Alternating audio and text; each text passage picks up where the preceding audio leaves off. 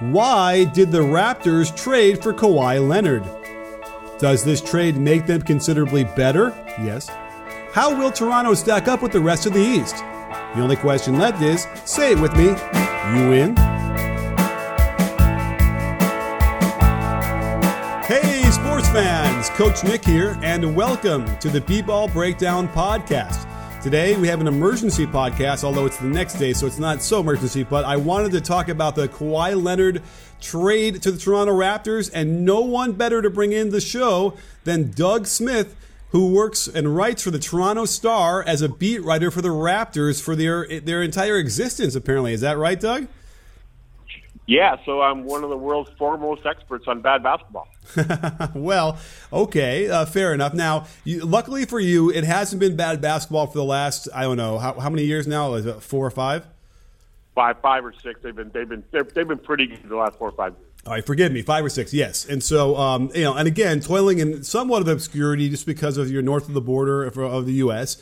But certainly a lot of things have been going on in Raptor land. And let's go in order of interest at this point right now.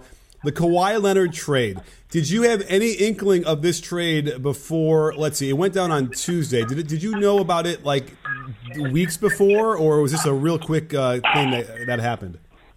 Well, no, we've known for a couple or 3 weeks that they were in it. But so was Philly, so was Boston, and so we thought were the Lakers. So the Raptors had a package that was attractive. I don't know that. A lot of people thought Boston or Philly, if they were going to trade them east, probably could do more attractive pieces. But for the price they got, the Raptors were always going to be able to offer an all-star player, young players, and a pick. And, for all they gave up, I think the Raptors really did a pretty darn good job.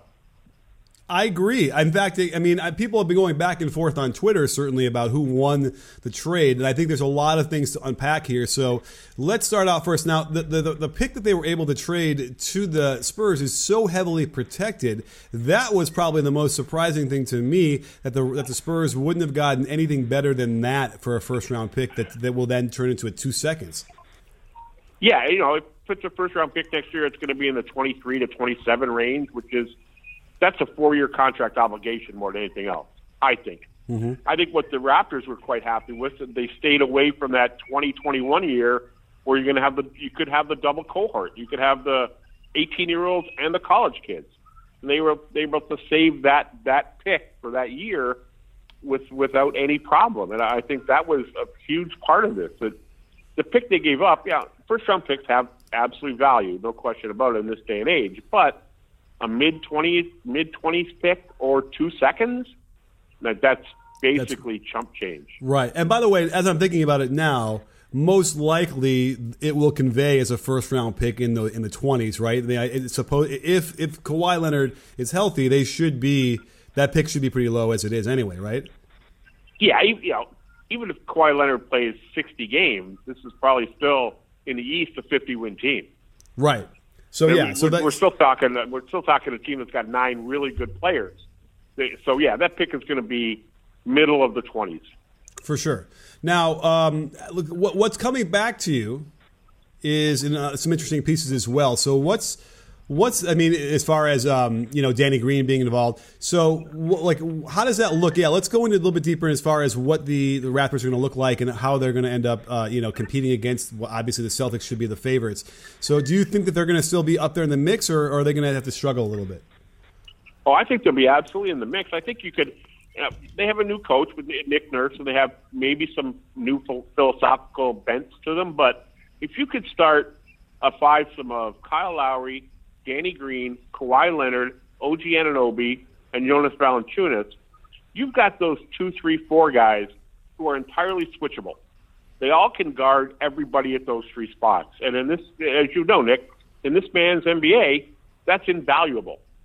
And that makes them small at the 4, but big through 2, 3, 4, and experienced and darn like Kawhi Leonard outside of Giannis maybe could be today the best player in the Eastern Conference if he's healthy.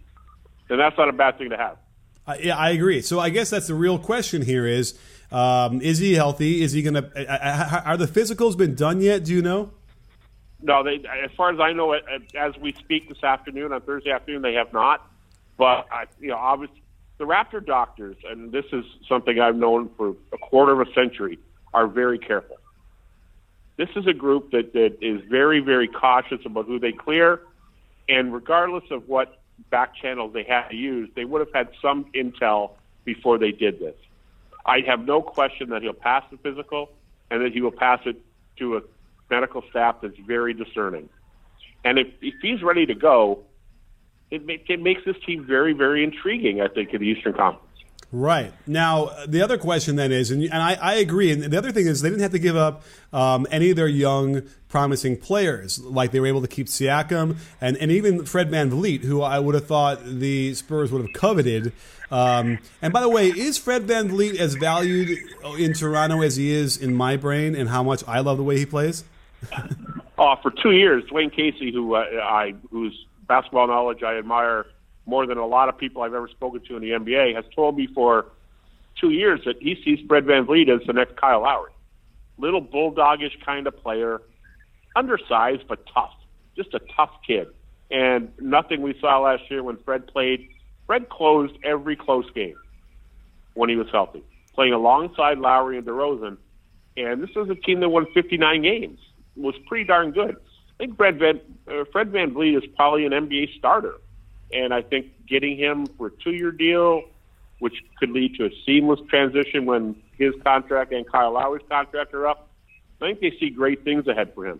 That's interesting, yeah. And let me think. I'm trying to picture in my head. VanVleet is probably the same size as Lowry. Because Lowry actually, to me, when I stood next to him, I was surprised that he wasn't. I don't know what they list him at, but he's not tall. So is VanVleet taller than Lowry?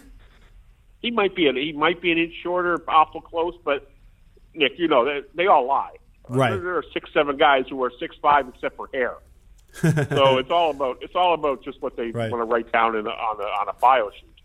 By the way, I stood next to Jaylen Brown at Summer League, and I was surprised at how much shorter he was than what I thought he was. The hair they must give him a couple inches for the hair. But exactly. I'm kind of curious when I'm looking up VanVleet right now on the thing what they say. Anyway, I'll look it up. But so here's the thing: they're losing Pirtle, who I really liked as well, a really active big man off the bench, who I would assume will continue to improve. And by the way, probably another one of those like textbook Spurs kind of players. So what happens there with the Raptors? How do they cover that big man off the bench? That's going to be interesting to see because, they could play Siakam there, I suppose, as a backup five. I think Ibaka, at this point in his career, is probably a better interior defender than he is on the perimeter as a four. Could use him there. I wouldn't discount, this is pipe dreams because we love the kid.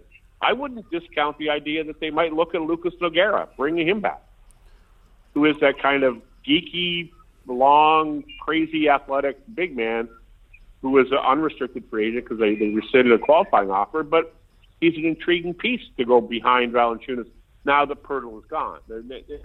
A lot of NBA teams, as you know, Nick, aren't using the three big man roster as approach like they used to. They got two centers and then a bunch of guys who are 4-5. Yeah, I could see them making a move, perhaps to see if they can get Nogueira back as that second, third big man. That actually sounds very reasonable. I don't know if there's a huge market for Nogueira either way. So, yeah, I mean, again, if he can continue to improve, then they'll have something. And I like the idea of Siakam playing center.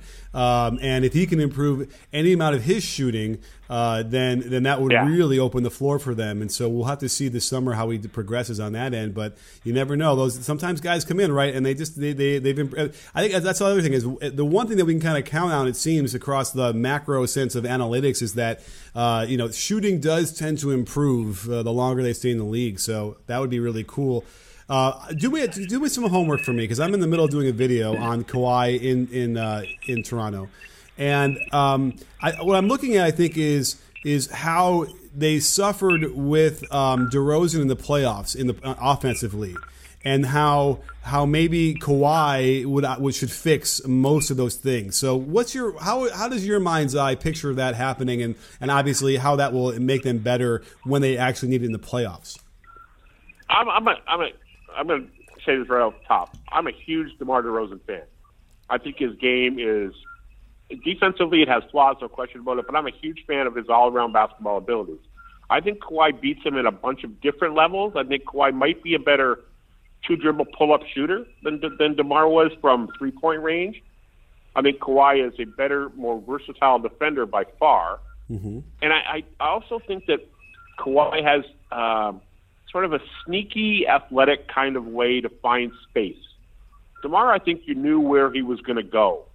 I think Kawhi doesn't. You don't know where he's going to go, and he always finds the right space to go to.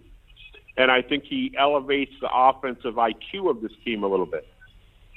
That's a great way to put it, because I feel like, DeRozan would get to a spot like in the mid-range when he'd pull up. Even last year, he would do it where it would be a tough shot and he would be able to nail it. But I think you're right. With Kawhi, the way he attacks on the catch, it's a lot harder to gauge and defend whether he's going to pull up or he's going to drive and shoot it or pull up or get all the way to the basket. So, obviously, on the defensive end, there's it seems to be a huge impact. Now, would you, being a DeRozan fan, how much weight do you want to place on his play, kind of affecting why they didn't get farther in the playoffs? I think that he might. DeMar was probably hampered a little bit by the roster he was on because they were defendable. They were predictable offensively. In a 7-game series, when you can lock in, you have a day off between games to study film and teach with video where a guy might go. They were very defendable. They were kind of predictable, and they took things away from him that were there the entire regular season, because regular season is what it is. And you might be tired. You might have no video time and no shoot around, no work. In a playoffs, you don't have that ability. And I think with a more diverse team or unpredictable team, he'd probably be a little bit better. Is Kawhi that? With Kawhi Leonard, does this team, do they win 62 games and be first in the East, or win 59 and be first in the East? And the big specter of LeBron is no longer in the Eastern Conference. That's a big thing. These guys last year, and the last 2 years, I think, were as good as Boston and better than Philly. Now they're probably, Boston might, with getting Hayward back and getting Kyrie back, Boston is pretty much the favorite. But the Raptors are better than Philadelphia, I think. Wow. Those are some bold words, Doug. And so are 2 more words I have for you. ZipRecruiter. Perhaps the Sixers could use some help finding suitable candidates to upgrade their roster. Well, this is where ZipRecruiter comes in, and they can help solve all of your hiring problems by visiting ZipRecruiter.com/breakdown. ZipRecruiter sends your job to over 100 of the web's leading job boards, but they don't stop there. With their powerful matching technology, ZipRecruiter scans thousands of resumes to find people with the right experience and invite them to apply to your job. ZipRecruiter is so effective that 80% of employers who post on ZipRecruiter get a quality candidate through the site within the first day. With results like that, it's no wonder that ZipRecruiter is the highest rated hiring site in America. And right now, my listeners can try ZipRecruiter for free at this exclusive web address, ZipRecruiter.com/breakdown. That's ZipRecruiter.com/breakdown, ZipRecruiter.com/BREAKDOWN. So what are you waiting for? Check them out. Listen, Kawhi, I think the problem with Kawhi is because he barely played it all for a whole year, we've forgotten, right, how good he is and how good he can right. be. I think people forget 2 years ago, he would have probably one of the better offensive efficiency seasons ever. Yeah. And if he's back to that, wow. Right. And he's probably the best perimeter defender of this era. Absolutely. So it's like, absolutely. His hands were as big as a tree. Just by that, his reach, his length, his stuff, his ability to deflect things, disrupt things. Well, do you have by far? Yeah, go ahead. The Raptors, a long time ago, employed Doug Christie, who to me was the best defender in the Raptors franchise history. Kawhi Leonard is exponentially better than Doug Christie. That is true as well. I mean, I think by the time he got to Doug Christie, he might have even been better before he got there. But either way, so this is interesting because again, we just don't know about Kawhi. Do you have any insider information about him and how he's progressing, or maybe not insider? Hey, feel free to break some news on the podcast. But what do we know at this point about Kawhi and whether or not he's ready to play? I know that they spent most of Tuesday and Wednesday talking to Kawhi, his uncle, the people around him, and there is a level of comfort there that a lot of people don't know exists. Kawhi's okay coming here. Yet Kawhi, obviously, Nick, you know him, like everybody knows him. He's a quiet kid. You don't know what he's thinking because he never tells you, and he's never going to tell you. But I think in a private conversation, I'm being told by people who in the Raptor organization who've spoken to him and his people that he's okay. This isn't. It's obviously not the number one landing spot because there's a lot of issues with coming to a new country, to a new franchise, to a new conference, to a new team where you don't know anybody. But he's far more warming to the idea in the last 24 hours than he was 48 hours ago. Okay, that's good. But again, then we have to sort of picture what happens at the end of the year when his contract is up. Let's just say they get to the. I mean, is there a level or a round that they'd have to get to make sure that he will stay, or is there simply, or is he leaving either way? I think I'm not entirely convinced he's leaving every way. I would say it's 80% right now, but I think if they play into the Eastern Conference Finals and are contenders in that series, it might make it easier for a guy like Kawhi to think, okay, I'm going to take one of these newfangled one-and-one deals that everybody's taken. All the best players are taken out. And there's more money coming in 2020 than there is in 2019. So maybe I wait. Maybe I give him another year and see where we go. And then he does the LeBron, the KD, the one-and-one deals. And you maximize your earnings that way. Now, I don't know if that's possible. And, if they win 52 games and flame out in the second round, we'll see you later. But I think that's in the back of their mind here. And Masai Ujiri is fully confident in his ability to sell culture, to sell success, to sell the city, to sell the Eastern Conference. And whether that works for a guy like Kawhi, who no one knows what drives him. And I think that's the big question. I don't think people know exactly what it is that makes Kawhi energized. And they got to find that out. And they think they can. I don't know whether they can, but they got a year to figure it out. Well, they keep talking about L.A. and how he's from there and always wanted to play there. But then the rumors came out, and I'm actually, at this point, I'm just going to believe every rumor I ever hear about anything again. Particularly, they said that Pop was not going to trade him to the Western Conference. And everyone's like, well, that can't possibly be. Why would they limit themselves? But you know what? That's what happened, right? So it almost feels like anything you hear, I believe. So here's an interesting thing, and this is a little bit off of the topic, but we had Paul George not even take a meeting with the Lakers and re-sign with OKC. I think we heard that Kawhi wasn't so interested in going to the Lakers with LeBron there. I mean, does this mean something about LeBron, that he is not a magnet anymore? I think it's hard to be LeBron's teammate. I think it's impossible to be LeBron's coach. And I think that's got to factor into some people's decisions. Kyrie Irving is he's an odd duck, but he got out when he could and forced his way out. And I don't know whether I suppose the Laker mystique still exists, although they've been horsecraft for half a decade. Mm-hmm. But maybe it comes back with LeBron there. But I've also read, and I'm like you, I believe everything I read because it's on the internet, so it must be true. Absolutely. That Kawhi wants to be the number one guy, and maybe not playing with LeBron doesn't give him that opportunity. Well, hell, Kawhi would have been the number one guy in San Antonio. Yeah. Undisputed number one guy. He's not going to be second fiddle to LaMarcus Aldridge or Pau Gasol or Dejounte Murray. Yeah. So, who knows what really drives him? And right. maybe the Lakers mystique does. Maybe he doesn't want to be with the Clippers because they're the anti-Lakers in L.A., his hometown. But I think at the end of next year, there's going to be, I think thought will creep into people's minds about, okay, maybe, for a couple of years, this might be a good spot. I agree. And in fact, it's weird to me as we wrap up that, Kawhi might have some rehabbing to do with his image. It sounds like people were a little bit upset with the way he played it out. And to me, it's a little bit strange only because, the guy was hurt. They had some trouble, with the medical staff figuring out what it was and how it should be treated. But, that to me, that's all. We never really heard Kawhi even say much at all publicly anyway. So, right, isn't it a little strange to you that he's, like, at least on the Twitter side, it does seem like people are angry with him?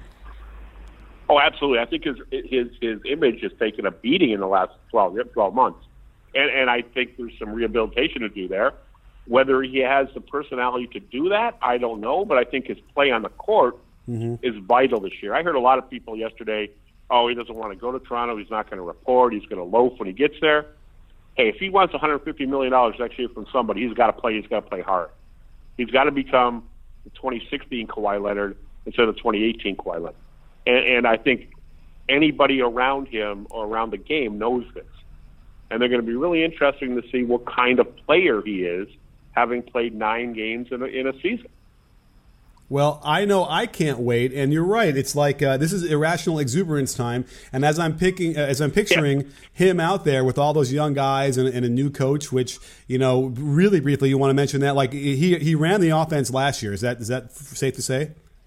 Yep, he did, and Rex claiming to the defense, but Nick was the offensive guy. And they shot more threes. Hell, they made Jonas Valanciunas into a 3-point threat. So there's some coaching ability there and schematic ideas that can free up guys to do stuff that makes everybody go, holy crap, I didn't know we could do that. So that might be fun this year.